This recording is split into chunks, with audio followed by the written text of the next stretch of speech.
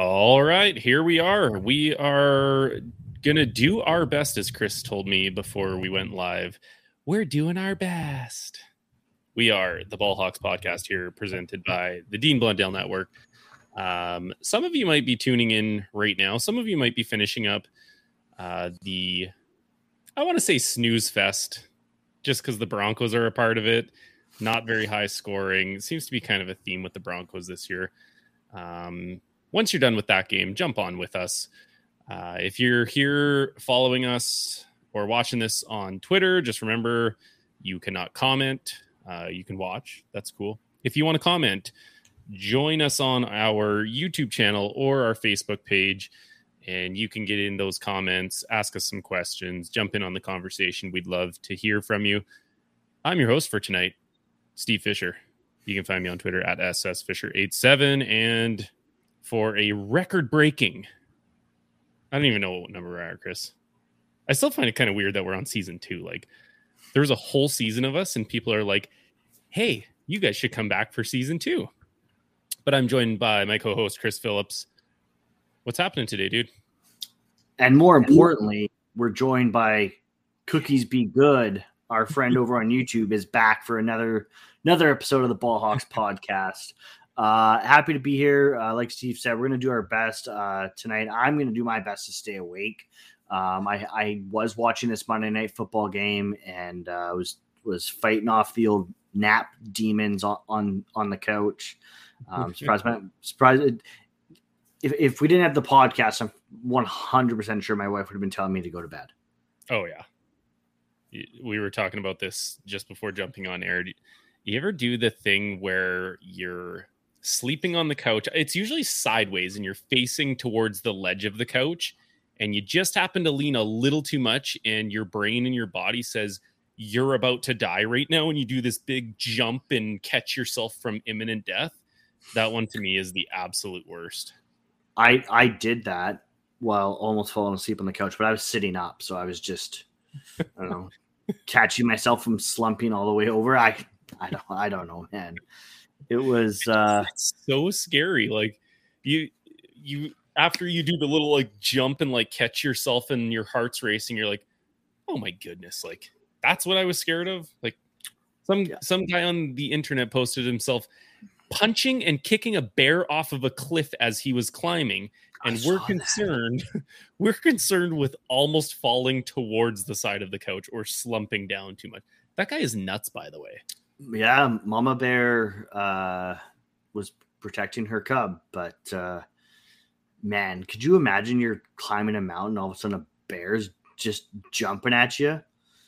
Look, as the one person from this podcast that actually goes on and hunts all the time, I couldn't imagine having my rifle sighted in crosshairs on the bear and it running towards me. I would poop my pants still, let alone trying to climb up a mountain, which I've done some rock climbing before. It's tough as it is. And then trying to punch and kick a bear from ripping you off said mountain.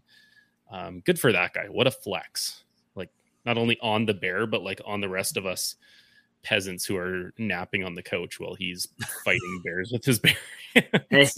Hey man, I was fighting bears too. Yeah, like those metaphorical bears as teddy bears. Oh yeah, there you go. Fighting off those teddy bears. They can get you sometimes. You know? Yeah, they get you real good. I have a question for Cookies Be Good here, because Cookies Be Good has joined us for every single episode of season 2. What's the most underrated cookie? You can take some time to think of it. Jump in there at any time.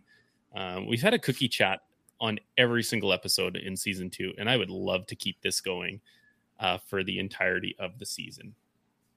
So while Cookies is thinking of their most underrated cookie, one of the funniest things I saw in the NFL all weekend, I didn't actually watch a ton of football.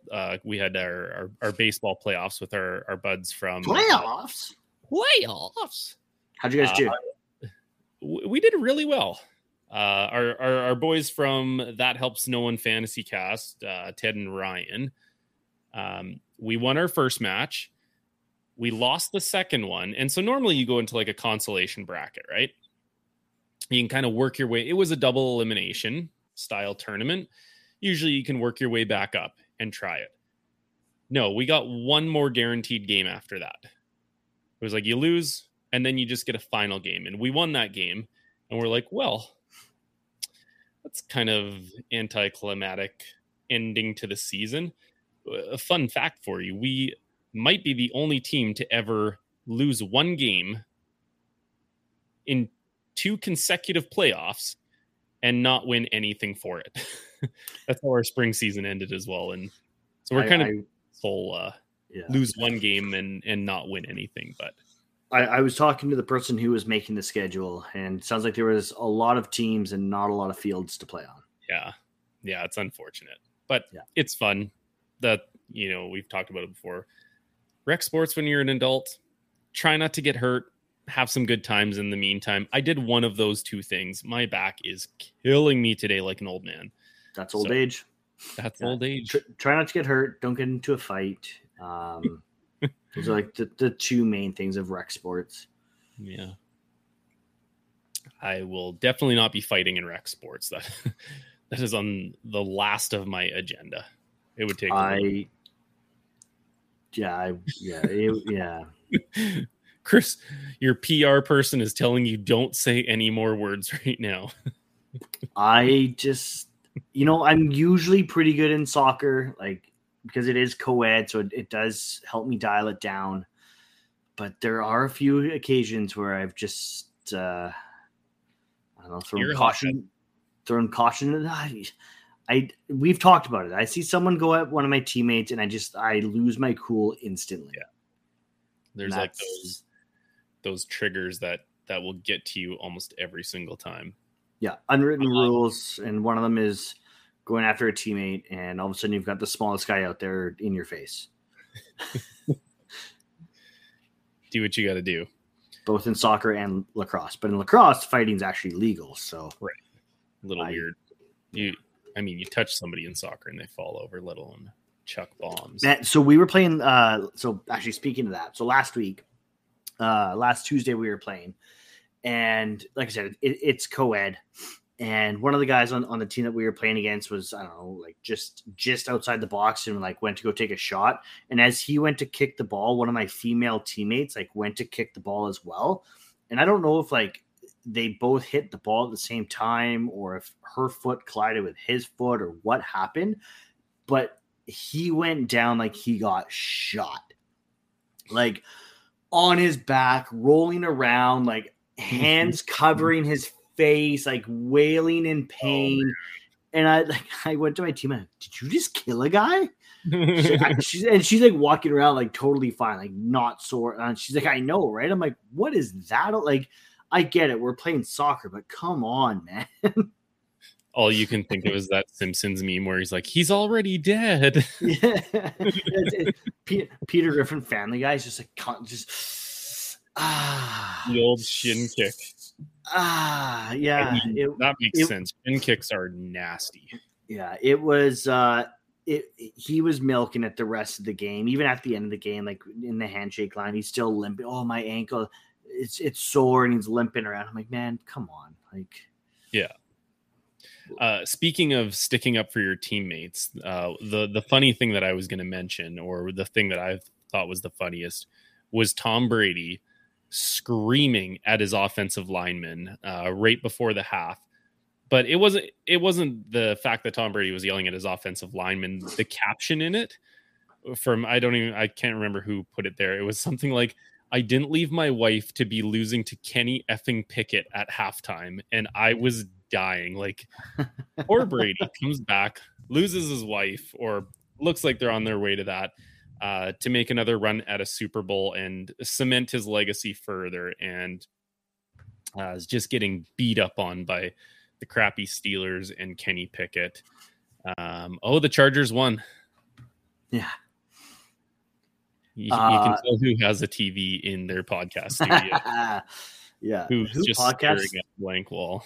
Who podcasts in their basement and not in an office. Actually, it was a pretty funny way that it ended. The Chargers punted the ball and the Broncos called for the fair catch. And there was another Broncos player right in front of the return man. And right as the ball came, the Chargers player pushed the one Broncos player like just enough to distract the return guy. So he like fell backwards, the ball hit his leg, and the Chargers recovered the fumble. Oh man. Yeah. Anyways, Chargers win. That's great. It's great. Helps the Seahawks. Does it? I mean, yeah, well, because the Seahawks have the Broncos' first round pick. Oh, that's right. Yeah. Yeah. We'll get to that later this episode. I can promise you that. How about you and I both have been a big fan of Sauce Gardner coming out of college and now what he's doing in the NFL. He might be a top 5 NFL cornerback already. Did you see him running around Lambeau Field with a cheese head on after beating Aaron Rodgers and the Packers? I saw Sauce Gardner making a little cheese sauce in Green Bay, running around with the cheese head on there. Yeah. I think he had a pick 6 in that game, but I was flipping channels. I think it ended up getting called back on. I think it got called back on a penalty though. Yeah. I saw something about that. I was obviously, at baseball playoffs, but I heard something about that as well. Did you see as he was going into the tunnel, there was a Packers player, I think I read that it was like Alan Lazard or something like that, who actually smacked the cheese head off of his head as he was walking by. I don't know. For me, I know this has been talked about so many times, and in baseball, actually, it's kind of a big topic once again, is kind of like the showmanship of it. Like, what is too much showboating and what's good for the game? So for me, I think this is awesome. Like, you go into enemy territory, you beat a team that nobody had the Jets winning that game, or maybe very, very few, like less than 10. Correction. The Ballhawks podcast had the Jets winning that game last week. Oh, did you? We both did. I can't remember last week. Oh. I'm also trying to just stay awake here, Chris. Check the tape, folks. Check the tape. I probably did, but very few people had. I believe during the Sky is Falling, we did, because wasn't your Sky is Falling that the Packers missed the playoffs? Oh, that's where it was. Okay. Yeah. I remember that now. Look at us. We're smart-ish. So SMRT. Like, we say smart things and then we forget we say them and we're like, what? I said that? Oh, okay, cool. I love it. I love the showmanship of it. Keep doing that kind of stuff. You're in enemy territory. He kind of has that demeanor of him that he wants to be, the rebel everywhere he goes. He wants to piss other fans off, and his play can back it up. So why not do it? I say good for him. It's harmless. It's fun. It gets people talking, but also good for Alan Lazard for knocking it off his head. Because, you should want to, right? Like, you should want to stick up for your home turf and your home team. So, I think both sides, I have no problem with what either side did. And the best part about sports is you can kind of be the showman, and someone can be like, no, like, don't do that in our stadium. And it just ends there. Like, there's no, it doesn't boil over into something further. Like, I'm sure Alan Lazard could have stopped and wrestled him for the cheese head or made a big stink about it. But it was just smack it off his head to let him know, you're not doing that in our building kind of idea. It's like the old TO celebration in Dallas when he went and stood in the center of the star at the 50-yard line after scoring a touchdown. Yep. And then the Cowboys, later in the game, I can't remember if they scored a touchdown or if one of their defenders had an interception or whatever it was, but he runs up to the 50-yard line and he plants the ball no, this is our house. Yeah. And then T.O. scores another touchdown and goes to go back to the star. And then that's when the fight started. Yeah. Everything ensued. So the big news this morning, I guess if we rewind to yesterday, Robbie Anderson, formerly of the Carolina Panthers, was sent to the locker room. Was that right? Did I read that right? He was sent to the locker room for basically getting up in his wide receiver coach's face and screaming at him. And I don't know why guys have to do this. Like, you've already requested a trade. The whole world knows you've requested a trade. Like, at least show your next team that you are a team guy and that, you're going to be useful. I guess it didn't actually matter because the Cardinals picked him up. Obviously, the news was Hollywood Brown has a pretty bad foot injury. I think they're talking about maybe he's got a second opinion and he's going to be out 6 weeks. And so the Cardinals traded, I think it was like 2 late round picks to acquire Robbie Anderson from the Carolina Panthers. I don't know if it's that big of a story. Like, I'm guessing for Ravens fans, because they want every wide receiver that comes out, it's going to be like, oh my gosh, Eric DeCosta didn't go and get him when he was available for a 7th and a 6th round pick or whatever the hell it was. I mean, he steps into a pretty good situation where he steps into Arizona and he immediately becomes the number 2 wide receiver in that system. Yeah. And I mean, that's a pretty good spot to land in because DeAndre Hopkins is going to take a lot of the focus when he comes back for the Thursday night game against New Orleans, right? As he should. I mean, the guy's an absolute no-brainer, wide receiver 1.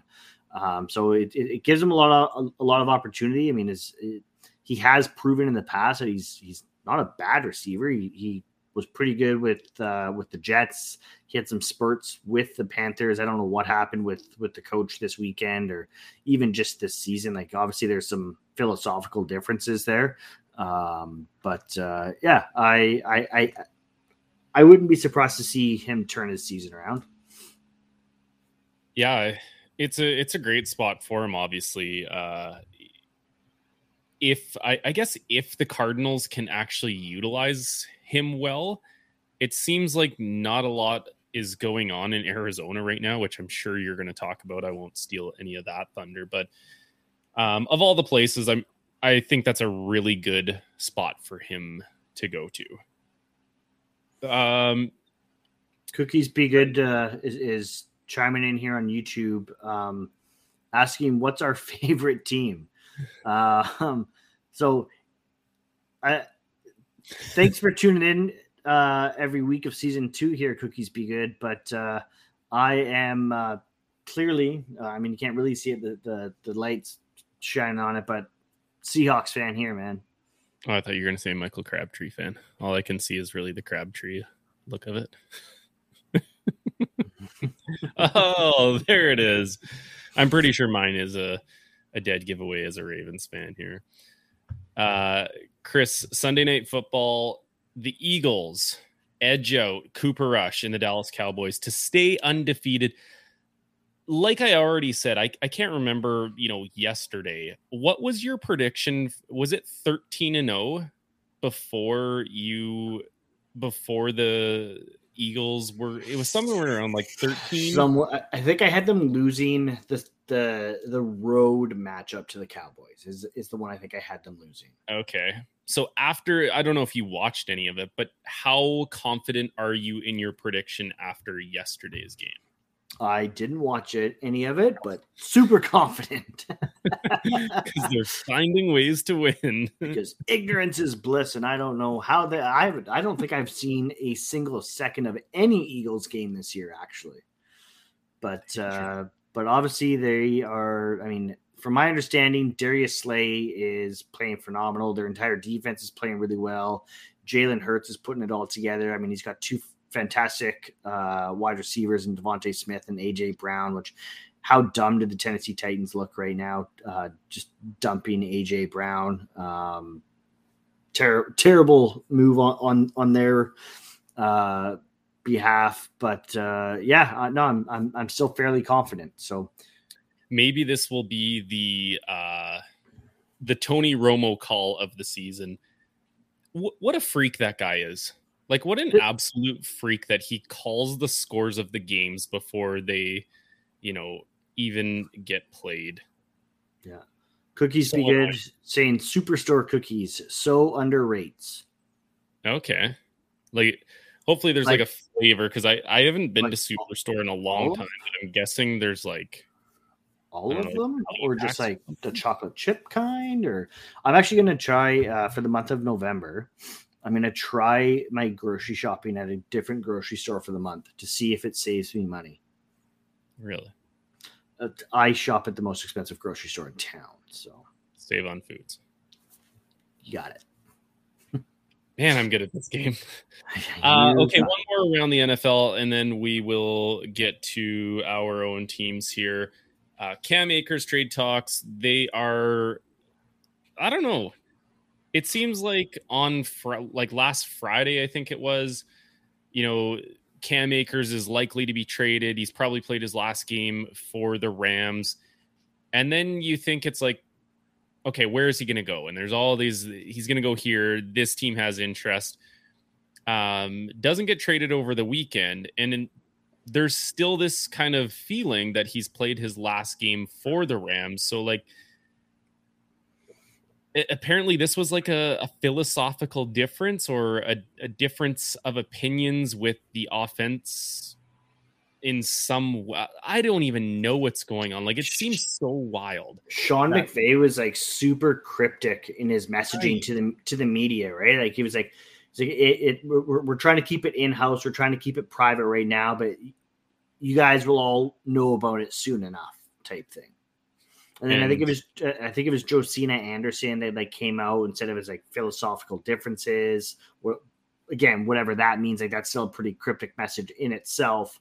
But like you and I were talking about, like who has a need for a running back right now? Like I'm trying to run through the teams in my, like, Chicago, maybe Tampa. I mean, Khalil Herbert looks good there. Yeah, but like looks good. David Montgomery is back. Like they make a good 1-2 punch. I know there was talks about like, when Matt Rule was fired, Christian McCaffrey is like on the trade block kind of idea, and it was like, oh, the Buffalo Bills are going to go after him. I was trying to think of this. I don't know of a team that is so desperately in need of a running back, but here's a kid who's young, who's still under rookie contract for what, 3 more years? I'm not sure, but he's only 23. Right. Like, is there not a team that could take a flyer on a kid like this to kind of solidify their team? Maybe the Dolphins? I don't know. Maybe the Saints. I mean, Kamara. Yeah. How old's Alvin Kamara now? Like 27? Yeah. Right? Like maybe just there's just, to me, there's no obvious answer as to like what team would go out and like immediately grab for him. In my opinion, it's got to be a team that's making a push, for the playoffs. Maybe they want, a strong backup behind like a lead guy, like maybe Tennessee wants. I was just gonna say maybe Tennessee. Maybe the Colts with Jonathan Taylor Thomas being, nicked up. Very strange. Christopher, I am actually going to give you the first crack at our teams. You still have the Jonathan Taylor Thomas heart picture. I do. I would like to start these rundowns of our team in a more positive way, and I'm still collecting myself to have a positive take on what the Ravens did this week. So, Christopher, I am going to you first. I like how we're going in a pattern here of basically whoever's team won gets to go first. So, we should do that going forward. I didn't even realize I was doing that, but okay. Yeah, that's the way it's gone the last 3 weeks now. So I guess spoiler alert: Seahawks won. Seahawks 19, Cardinals 9. And I mean, you can almost say like a disappointing matchup, like in the sense that everyone was expecting this to be just fireworks, just offensive fireworks back and forth. I mean, we saw the Seahawks and Lions game. We saw the Seahawks and Saints game. everyone was expecting much of the same with, the Cardinals and their, fast pace, high tempo offense, Kyler Murray. And then, with the way Geno's been playing as well, but there's something about these Seahawks and Cardinals matches that just never make any damn sense. And I thought maybe without Russell being out of town, I thought maybe that would change this year, but clearly it hasn't. These are still super, super bizarre matchups. And it ended up with one total offensive touchdown in the entire game for both teams. And that was my man, Mr. Kenneth Walker III, with his second career touchdown. The man had 110 total yards in the game, 97 rushing yards, looked every bit the part of an RB1 3-down workhorse running back. I know DJ Dallas spelled him a couple times, came in, an obvious, super third and long type situations. But yeah, Kenneth Walker looked phenomenal. He was breaking tackles. He was breaking ankles.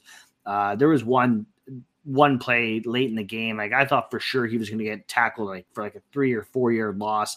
Somehow he turned it into a 1 yard gain. So, clearly he's showing why the Seahawks drafted him and why they drafted him in the second round. I know how many people were confused and even angry that the Seahawks wasted, air quote, that type of draft capital on a running back when they had Rashad Penny, who, of course, don't get me wrong, the 5 games that he ended the season with last year were phenomenal. And I was also questioning the Kenneth Walker pick. But we all know Penny has injury history. He has trouble staying on the field. And not just that, as a 1A, 1B type situation, I think of his best case scenario. And Rashad was also only on a 1 year deal. So I don't think he was in Seattle's long-term plans regardless. You want to say something there? Yeah. How oddly similar our teams have been since we started doing this podcast. There are so many unbelievable parallels to what our teams are doing, even though they couldn't be in two, different trajectories in terms of Ravens are kind of Super Bowl bound right now. They're assembling a team together to get to the Super Bowl. Seahawks, more of a rebuild, but same thing. The Ravens also spent a waste of a pick on a running back in the second round when they already had established runners. It just goes to show you that you pick up weapons wherever you can pick up weapons. They're you just can't get enough of these guys because it's such a week to week league. Year to year, the teams look different. And thankfully I listen to you when you're talking, because in my other league, I drafted Kenneth Walker kind of late. I'm in a rebuild kind of mode there. And man, do I look good now. I have my keepers set for next year. They're looking good. And J.K. Dobbins and Kenneth Walker are two of those guys that I'm keeping. Man, how Kenneth Walker fell to me in our fantasy league at 12th overall, I don't know, but I'll take it. In my defense, I picked Breece Hall first overall. Yeah, you had first overall. Didn't have a pick until the third round after that. So right, but I took Kenneth Walker. Everyone else in our league is stupid. Yeah, I took Kenneth. Well, especially in a league where there is a premium on rookies, and I somehow ended up with one of the best rookie running backs with the last pick in the first round. Yeah. Meanwhile, guys I was watching the first round, and Allen Robinson went in the first round, and I was Kyle nicknamed him in our sleeper app. You can go in and you can give players nicknames. I think he nicknamed him Crap Hands. Oh, I did see the one he has for Russell Wilson. It's Russell Wilson's nickname is Dumb Baby. But I saw him go. I saw Josh Jacobs go before Ken. I was Mike Evans was another one I think that. Yeah, those ones stood out for me because I had both Jacobs and Allen Robinson on my team last year, and I chose not to keep them. I didn't think they were going to be first round picks this year. I thought maybe I'll be able to scoop them back up late type thing.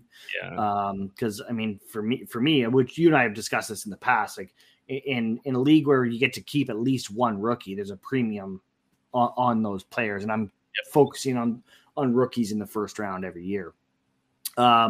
Speaking of rookies, speaking of the 2022 NFL draft and the Seahawks taking Kenneth Walker in the second round, let's just talk about the Seahawks 2022 draft class. Like, man, it's looking good. Like, hats off to John Schneider and Pete Carroll, man. They absolutely nailed it. And I probably said it last week. I probably said it the week before that. And I'm going to keep saying it because this is their best draft class that they've had in probably 10 years. Charles Cross is already playing phenomenal. Abe Lucas looks awesome. So you found your bookend tackles in the same draft. Kenneth Walker is like, I texted our group chat with the PP1 guys being like, Kenneth Walker is him.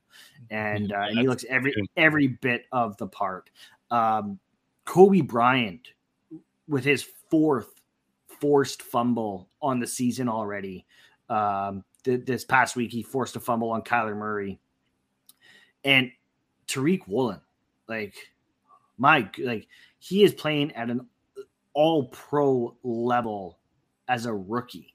If he's not in the driver's seat for defensive rookie of the year, I don't know who is, because he's got 4 interceptions already. He's the first rookie cornerback to have 4 interceptions in his first 6 games since 2001.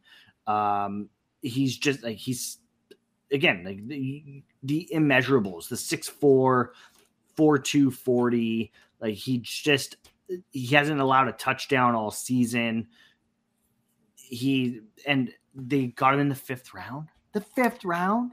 When you say that they had an all-time draft, when we're thinking of premium positions, like outside of quarterback, we know that is the premium position. You need to get your quarterback, which is kind of funny. A lot of people had, why am I drawing a blank on his name? Who's the quarterback they had linked to the Seahawks, even in the first round, went to the Titans. Malik Willis. Malik Willis. Thank you. That's the premium position, but somehow they doubled up on what I would consider are the other 2 premium positions outside of quarterback, which is offensive tackle, doubled up within the first 3 rounds. Hey listeners, I'm Christy. And I'm Melissa. And this is Buried Motives, where we dig deep into the details of some of the most gruesome dirtbag murderers. She said she enjoyed hurting things that can't fight back. Like, if you were only to look at what she did later on and not know any of that history, she would appear like off the wall crazy. Oh, 100%. She struck him on the back of his head with a frying pan, almost killing him, and was hospitalized for a severely fractured skull. She fractured his skull. Wow. So the movie Tangled was right. Frying That's pans are dangerous. They are.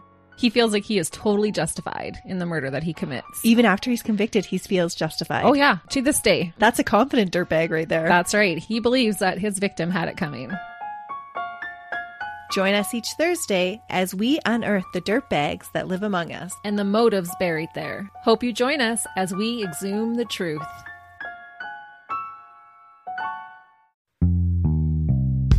Come on, let's go to the Blue Hotel. I wanna live at the Blue Hotel. The podcast that goes everywhere the imagination dares. It's for the open-minded, the pleasure seeker. It's Jeff Woods with the new podcast about relationships and sexuality, theme-based with special guests, the Blue Hotel Hotline, and every episode climaxes with an adult bedtime story.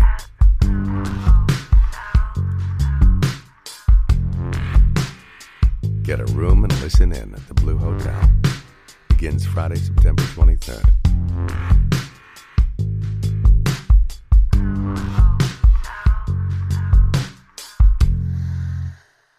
And then doubled up by round 5.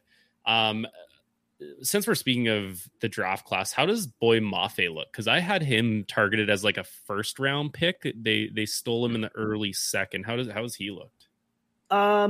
His snap percentage is still quite low, so he hasn't really stood out. Daryl Taylor finally showed up this week, which was nice to see. But yeah, Boy Mafe hasn't done much, and I was going to say, like, one of the other premium positions in the NFL is edge rusher, and we're still waiting for Mafe to become what I guess Seattle expected him to be, because I think he was Seattle's other second round pick, if I'm not mistaken. Like I think they went him and Kenneth Walker back to back, and then Abe in the third. Yeah. So like that's pretty good. Like doubling up on two premium positions is, and like, not because they had 4 or 5 picks in the first 50 players. Like they had some higher picks in like Charles Cross, but like hitting on those 4th, 5th round picks, that's when you start nailing drafts. And you're right, they've absolutely nailed the draft. Yeah. Well, and like Kobe Bryant, I mean, he's battle tested because he was the guy that played opposite of Sauce Gardner. Yeah. So everyone's avoiding Sauce. And so Kobe Bryant, I mean, he faced a lot of receivers and a lot of quarterbacks, and he basically had to play the entire game because Sauce Gardner was just locking down the other side, right? It's like the old Seahawks system where Sherman would lock down the other side, and whoever the other guy was had to, do his job the entire game. So it's I'm super happy with the rookie, super impressed with how they're doing. Obviously Geno Smith still looking phenomenal. He's not playing outside of himself. He's doing what is asked of him. He's doing what's expected of him. He's being safe. He's being efficient. He's making plays where he needs to. This game against Arizona is probably the most that I've seen him scramble all season. And he looked good doing it. He looked fast. He looked decisive. He knew where he was going. He knew what he was doing. Can we just discuss for a second, how are we already 6 weeks into the season? I know, it feels like it just started. Like we're a third of the way into the season already. And even defensively, Seattle, like I said, they didn't give up a touchdown to the Cardinals offense. The only touchdown the Cardinals had was on special teams. Oh, wow. It was on a, I guess blocked punt. I don't know. It was a cluster in the end zone. Dixon was trying to punt out of the end zone. I don't know. He dropped it. It got, because I don't know. It was, anyways. They had a couple sacks. Poona Ford looked good. Like I said previously, Daryl Taylor looked good. They reduced Cody Barton's snaps down. He only played 39% of the snaps on defense, which I think was good. He's proven that he shouldn't be a full-time player. There was a few confusing things, like they had Uchenna Nwosu dropping back into coverage.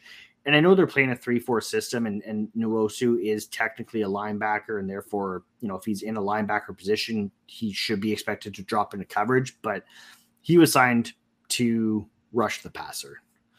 Don't drop him into coverage. Put another linebacker on the field to do that stuff. That's not his job. That's not what he's there to do.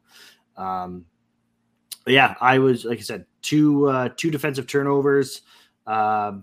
I don't even know how many yards. Kyler Murray had 100 rushing yards, which was ridiculous. I don't know how many yards passing he had, but all things are looking okay. Seahawks are sitting at 500, 3-3. They're tied for first in their division still with the Rams and the 49ers.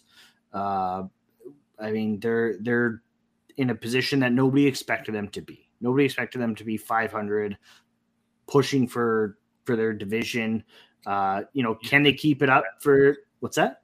The NFC West is theirs. Well, can they keep it up? Like, I don't know. And is this parity in the league, or is this like what Tom Brady is saying a couple weeks ago, or it's just he's watching a lot of bad football, which, I mean, that may be the case too, but I don't know. It's Pete's obviously done a good job of coaching these guys up, and maybe they have that nobody believes in us, backs against the wall, and nothing to lose mentality. So it's working for them. I hope they keep it going. It's we'll rely on Denver's draft pick being high enough for us to find the quarterback of the future, and we'll use our own first round pick later in the first round to find a premier edge rusher or something. Yeah, that's just wild that Denver's first round pick could be a top 10 pick for them, and the Seahawks could be pushing for like an end of the first round pick. These are things I never thought I would have said, even at the start of this season, let alone last year. Let alone 6 weeks into it. Yeah. I would also like to say, if you are following our other show that we do Tuesday nights, so you can catch us here, I think 8:15 as well on Tuesday nights, I think is roughly the time. Around there. Last week, you would have heard me say that my sneaky, I don't know how sneaky it really was. He hasn't been performing like I thought he would this year, but I did say to Ryan, and he put it in his article, to bet on Zach Ertz this week because the Seahawks love to give up points, especially to tight ends. He did okay. He got 7 catches, 70 yards. He was targeted 10 times, so I feel like I'm vindicated in that alone. So, and Kyler just missed him on a touchdown. Oh, did he? Yeah. Damn. That would have been so I lost I just looked. I lost our fantasy matchup by less than 3 points. I blame you, Zach Ertz. I lost by a lot, I think. I don't know. Yeah, I did. Speaking of teams that aren't that great, let's talk about the Ravens for a couple minutes here. Here is a team who just can't seem to figure things out at all. Our friend who we had on last season, Sarah Ellison, formerly of the BaltimoreRavens.com, tweeted out, the Ravens have trailed for a total of 120 seconds through 6 weeks of football. 120 seconds of football they have trailed for in 6 games, and the Ravens are 3-3. I don't even know how to begin with these things. There's another graphic out there that's going around where it shows the 3 losses and the amount of points they were up at the time. So against Miami, they were up 35-14 with 12:18 left to go in the fourth quarter. They lost that game 42-38. Head scratch, right? Okay, that's a one-off, right? Nope. They were up 20-3 against the Buffalo Bills with 13 seconds left in the half, and they ended up losing the game 23-20. Starting to see a pattern here. They don't like to score a lot towards the end of games. They were up 20-10 in the fourth quarter against the Giants this past week with 6:04 to go in the fourth quarter, and they lost 24-20. So out of those 3 games, they had a full half to play. They had 12:18 left in the fourth quarter and 6:04 left in the fourth quarter. And out of all 3 of those games, they managed to score 3 points. 3 points in basically 3 quarters worth of football towards the end of it. There's no excuse for this. I don't even know where to begin with these late game collapses. I mean, a field goal one way or the other is winning you games, but they are finding weird ways to shoot themselves in the foot. I don't know how accurate this is, but I did see somewhere that Lamar Jackson's passer rating by quarter this season is the first quarter 97.8%. Pretty good. The second quarter 114.8, even better. Third quarter 100.6, keeping in the triple digits there. The fourth quarter 56.3. So, and I mean, nobody has to tell this guy more than himself. He knows this. There's just no excuses for this for Lamar Jackson. I actually ended up not watching the end of the game. I watched the first half and then went to baseball. Actually, I was watching the first half on the way to baseball. I let my wife drive because she loves me and she lets me watch football. But apparently he had a costly interception and a costly fumble in the fourth quarter, which I did go back and kind of watch on, speed replay on DAZN. He's just got to protect the ball. Like, you don't even have to be scoring points, but giving the ball away in crucial situations.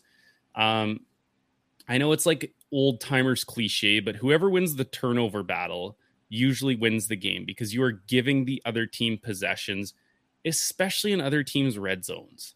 Like, you don't always have to get a touchdown to win games, right? And he is going to have to answer to that. And he's going to have to figure that out soon, or the Ravens will not be having Super Bowl aspirations. And that mega rich contract is probably looking less and less and less. That's just the nature of the business. Even though I don't think you look at his body of work over the year and he deserves every penny of it plus some. But we know how the business side of it works, and they will try to use every little thing against you. So I have a question. Yeah. Is it Lamar is trying to do too much? Is he trying to prove to everyone that he's a passing quarterback and not just a scrambling quarterback? Or is it a lack of weapons? I mean, that's a great question. I don't necessarily think that he's trying to prove to people that he is a passing quarterback, because I think he just is, and I think he knows he is. But I do think he is trying to put the team on his shoulders a little too much. I think I was watching this on replay really quickly because I already knew the outcome of the game, but I'm pretty sure it was his fourth quarter interception. He kind of scrambles out to his right, and the defenders are kind of barreling in on him, and he sees Patrick Ricard, a 300-pound fullback, sitting about 15 to 20 yards downfield, kind of just like posting up, and he throws it right at him, and the DB kind of runs behind Ricard and jumps out and takes the interception, when really he could have just thrown the ball away, right? Like, he's just going to have to learn when it's okay to try those Hail Marys, because you know what? If he makes that pass, the fans are like putting him in a whole new folklore, right? Like, oh my gosh, this is why Lamar Jackson deserves like unlimited amounts of money. He's like putting the team on his back, but that doesn't work all the time. And you have to know the difference. Like, maybe throwing to, a 300-pound fullback who doesn't have the greatest receiving skills. Like, for a 300-pound fullback, he's got some pretty damn good hands, but he's not going to be a guy that, thinks about, in those situations, I've got to go run back to the ball to get the ball. So like, maybe if that's your only target in desperation, don't run the risk of throwing that ball. Throw it away. Let your, rookie kicker who can punt it over the mountains, pin the other team back, and let your defense make a play. Like, they were playing well for most of the game that I actually saw. So, obviously maybe a lack of weapons, but I do think when Rashad Bateman gets back, you will see him get back on track. I know there's a lot of talks like they should go get Robbie Anderson. Oh, they should go trade for DJ Moore. I'm okay for that. Like, if it happens, great. You can always have more weapons. I think he's got weapons to play with, especially when you factor in Mark Andrews, who again had an unreal day. It looks like he's repeating his all-pro year last year and showing why I believe he is the best tight end in the entire league, even over Travis Kelce. Even though Kelce's been having some 4 touchdown games, I still think Mark Andrews is the best tight end in the league. I know you wanted to talk about this one, so I will bring this up so we can kind of go into it. I had to find it here while you were talking. Marlon Humphrey decides that he is going to tweet something after the game. And it says, insanity. For the second week in a row. For the second week in a row. Insanity. Doing the same thing over and over and expecting different results. Albert Einstein. Which I got a kick out of because that's one of your favorite quotes. It is one of my top favorite quotes because it's so friggin' true.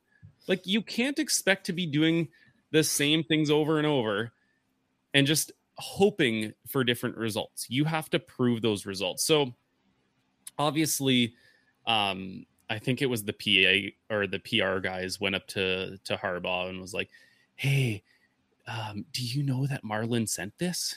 And Harbs was basically like,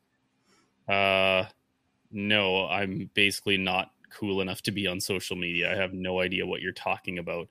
But it's funny because we were talking about that last week as well when Marlo sent the tweet last week, and we were going back and forth being like, does Harbaugh see it himself? Or I think you were like, maybe a PR guy sees it and brings it to his attention. And clearly that's what happens. Yeah, because so Sarah, you obviously saw this on Sarah Ellison's Twitter. Yeah. It says, John Harbaugh was asked about Marlon Humphrey's cryptic text last night. Quote, PR sent it to me. I looked down and went, okay. I'm sure if he wants me to understand it, he will. So again, do I think it's a big deal? Do I think it's a non-deal? I do think it is a deal of some sort because there's clear frustration that what they're doing is not working. And he can see that it's not working and things aren't changing. But in terms of, will that be like a big, Robbie Anderson moment where he's going to start screaming in Harbs' face? No, because I think we saw that with Marcus Peters losing it on the sideline and then coming back and having 2 incredible games since then. Harbs has this way of firing guys up and getting the best out of them because he allows them to be who they are. So if they're pissed off and they're frustrated and they want to tweet it out, I'm sure he probably went to him and said, "Hey man, there's better ways to get your opinion across. I'll sit here and listen to you. Let's have a team meeting. Let's have a players only meeting." You don't necessarily need to do that. But I also don't think the sky is falling with that kind of thing. Because my wife brought it up to me while we were driving, I go, "Oh, great. Another injury." And she goes, "Oh, is that happening again this year?" Well, it turns out it is because Morgan Moses, their right tackle, who hadn't missed a game in I don't know how many seasons in a row, goes down with a heel injury that is classified as, quote, not serious. I'm sorry, but when you're a tackle and you have to anchor yourself, any sort of foot injury is a serious one to me. It looks like it's not going to be season ending. J.K. Dobbins also had what Coach Harbs classified as his knee tightened up. And so Kenyon Drake had himself a day. For me, obviously, I told you my fantasy team lost. That was part of the reason why. It is nice to see that they are erring on the side of caution with some of these players who are coming back from, big knee injuries so that they don't lose them for a second season in a row. Some positive news, I guess, going forward with injuries is that Gus Edwards seems to be close to return. I know he gives them that kind of 1-2 punch. And maybe Kenyon Drake is kind of like a spell off back when in the early parts here, Dobbins and Edwards are still on a bit of a snap count getting healthy. Let's see. Last one, and we will move on to our final segment here. The defense, I thought, played really well. Chuck Clark filled in for an injured Marcus Williams seamlessly. We all knew he would because he's a leader of the defense. He kind of stepped in and had a big day. The defense got to Daniel Jones, which was nice to see. They didn't have to go super blitz heavy. Patrick Queen, Travis Jones, Justin Madubuike, and Cleus Campbell all had sacks. Patrick Queen, since, kind of hearing it from people on Twitter and firing back at them, had another big day. He had a sack. He had a forced fumble. He had 5 tackles, 2 assists. It's nice to see him kind of respond to, the critics by showing his play on the field and letting that do the talking for him. All in all, the defense is looking good. You can say it's because I think they're getting a bad rep because the fourth quarter they're collapsing. But is it really them collapsing if the offense is turning the ball over and putting them back on the field over and over and over? The Giants have looked good. They're a 5-1 team, and they held them to 24 points.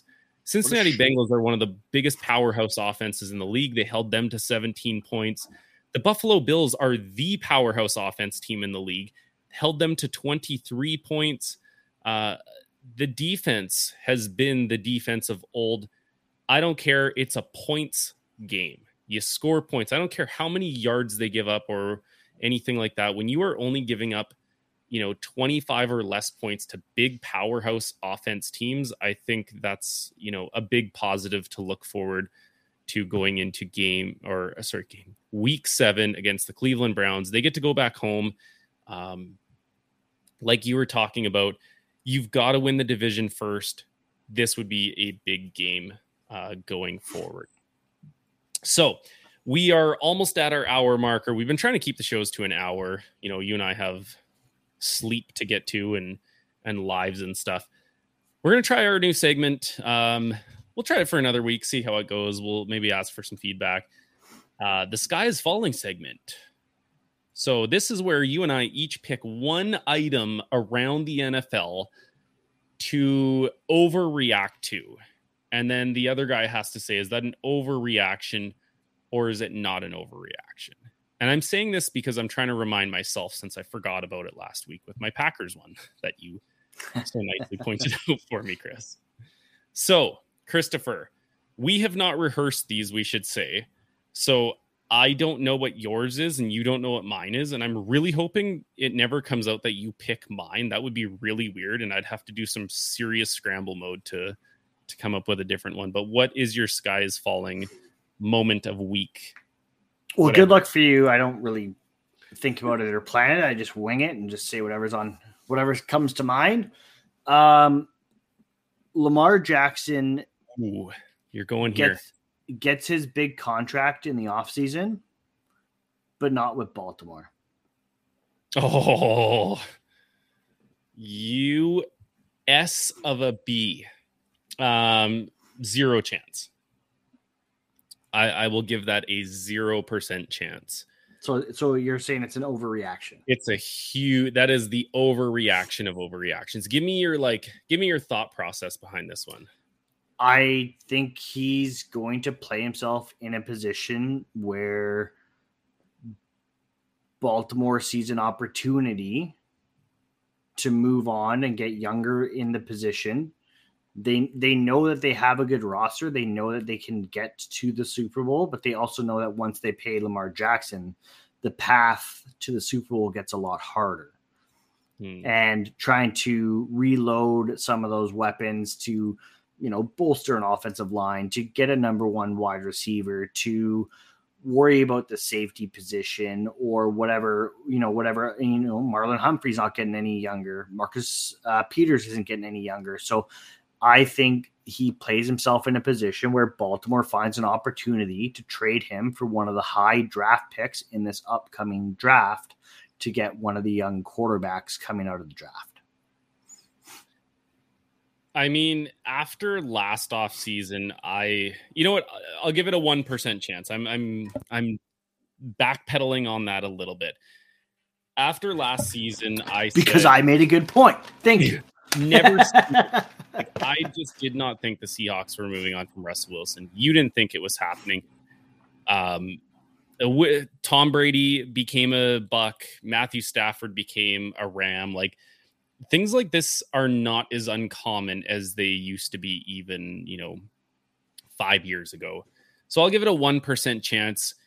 I guess my counter argument to that is Lamar is the offense. Like, they can get younger at the position, but what he can do, we have never seen on a football field before, right? We have seen Michael Vick run, and he was the most electrifying person in the early 2000s. Like, he revolutionized that running quarterback. Lamar's a better version of that because he can actually run better than Michael Vick, because his statistics are proving that he's running better than Michael Vick.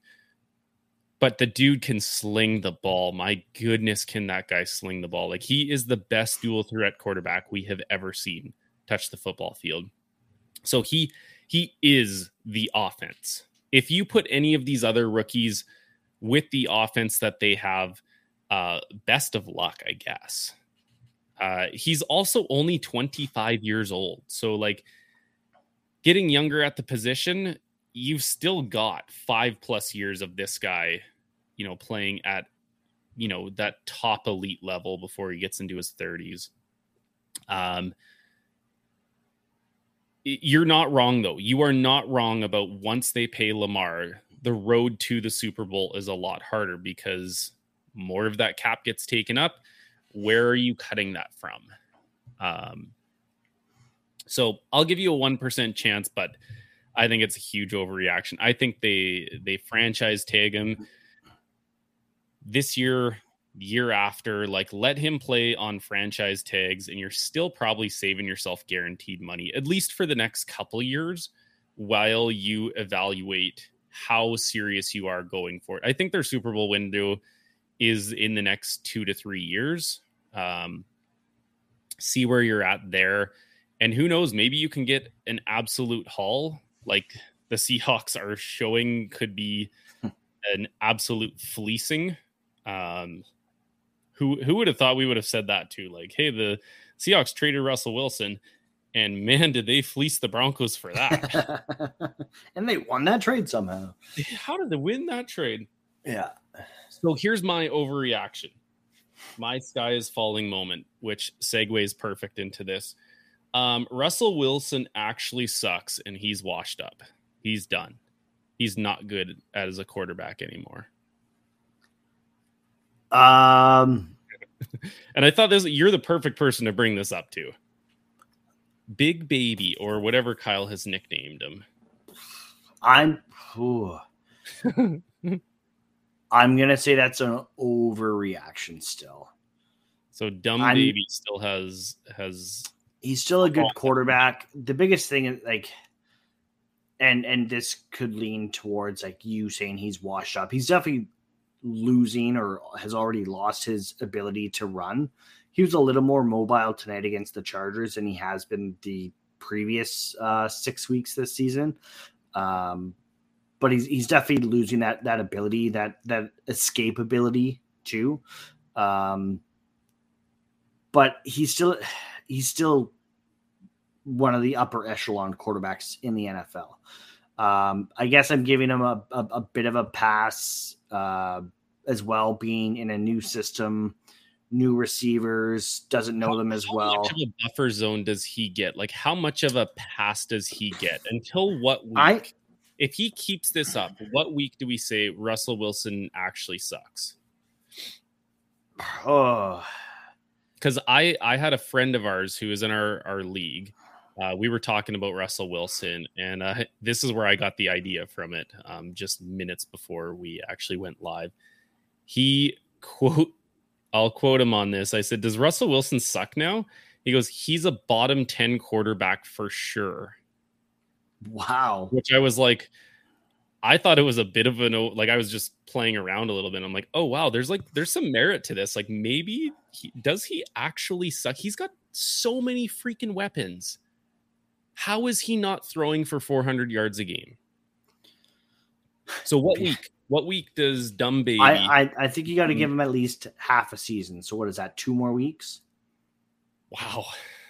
2 weeks to figure it out, Russ. I just know Russell. Like, I know his off-season preparation, and I know what he does. So, and like, he would spend the entire offseason with his wide receivers, basically just in the backyard, throwing passes, running routes, getting familiar, building chemistry.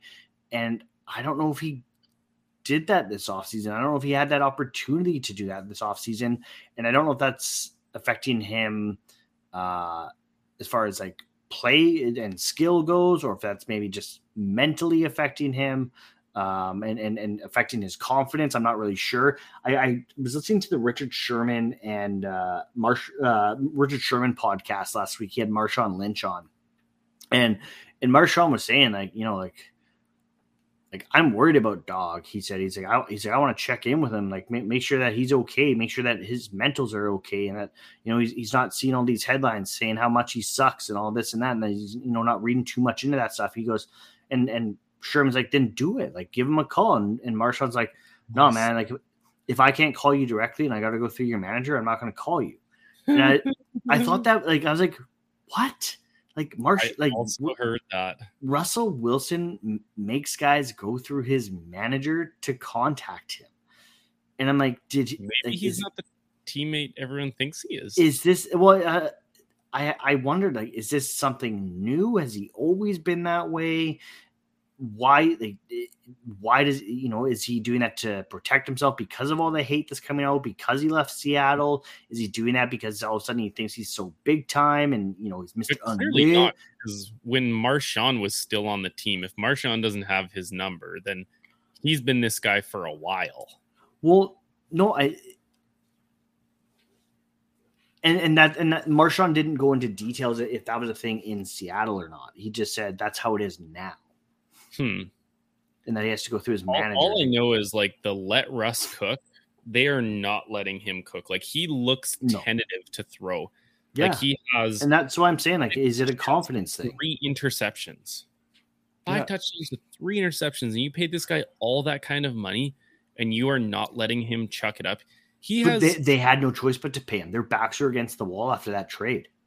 Well, of course, but you make that trade and you are ready to pay him. Like, you are not paying that kind of capital to not give him a massive contract extension to keep him there. Like, you're an absolute fool if you make that trade and you're like, well, let's just roll it week by week and see how it goes. Interesting. In no universe in the multiverse did I think Russell Wilson would be putting up like peasant quarterback numbers with Cortland Sutton, with Jerry Jeudy, with Hamler, with Tim Patrick, with Tim Patrick's out. Or he's out now, but like he's been out all season. Has he actually? Yeah. Well, I thought okay. I'm pretty sure he got hurt in training camp. He's got a slew of receivers. Last thing I'll say on it, skill wise, overreaction. I think it's a confidence thing, and that something's going on mentally. Obviously, like you can say he's hurt, which he is. Apparently, he's got a injured shoulder or something like that. But I'm not going to place it on the injury. I'm going to place it on his brain and his confidence, and blame it on the mentals. All right. You heard it here first. Blame Russell Wilson on the mentals. Okay, Chris, I do it every week, and I'm not about to change that because I'm a creature of habit. You get the last word, sir. Thanks everyone for tuning in to another episode of the Ball Hawks podcast. Of course, like I say every week, we really appreciate everybody's support. So please keep tuning in. If you feel so inclined, check out these live shows when we throw them up on Twitter, on YouTube, on Facebook. Join us on YouTube or Facebook if you want to be part of the conversation. Really appreciate it. Go subscribe to us on Spotify, Apple. Leave us a rating. Leave us a review. I want to give a special shout out because I'm wearing their hoodie tonight. Shout out to our friends, Kate and Michaela at the PNW Showdown. Good friends of the show. Thanks again for this hoodie. It's super comfortable. I love wearing it. So thanks, girls. And as always, guys, we will be back next week. Go give us a follow in the meantime over on Twitter at ballhawks_pod. And of course, go Hawks. Peace. Hi, I'm Mercedes Nichol, 4-time Winter Olympian and host of Dropping In, a podcast with Mercedes. This is a podcast where I interview a bunch of different people. I get the good, the bad, and the ugly, as well as I share my stories along the way. Now you can drop in at droppingin.com or subscribe on Apple, Spotify, and YouTube. I'll see you soon. The Podcast Super Friends is a monthly meeting of 5 podcast producers. Hi, I'm Catherine O'Brien from Branch Out Programs in Baton Rouge, Louisiana. I'm John Gay from Jag and Detroit Podcasts. I'm Matt Kundle from the Sound Off Podcast Network. I'm David Yaz from Pod 617, the Boston Podcast Network. And I'm Johnny Peterson from Straight Up Podcasts. Together, they form the Podcast Super Friends, an alliance of podcast masterminds sharing best practices, insights, and discussions to help make you a better podcaster. Follow or subscribe to the show on Apple Podcasts, Spotify, Google Podcasts, or at soundoff.network.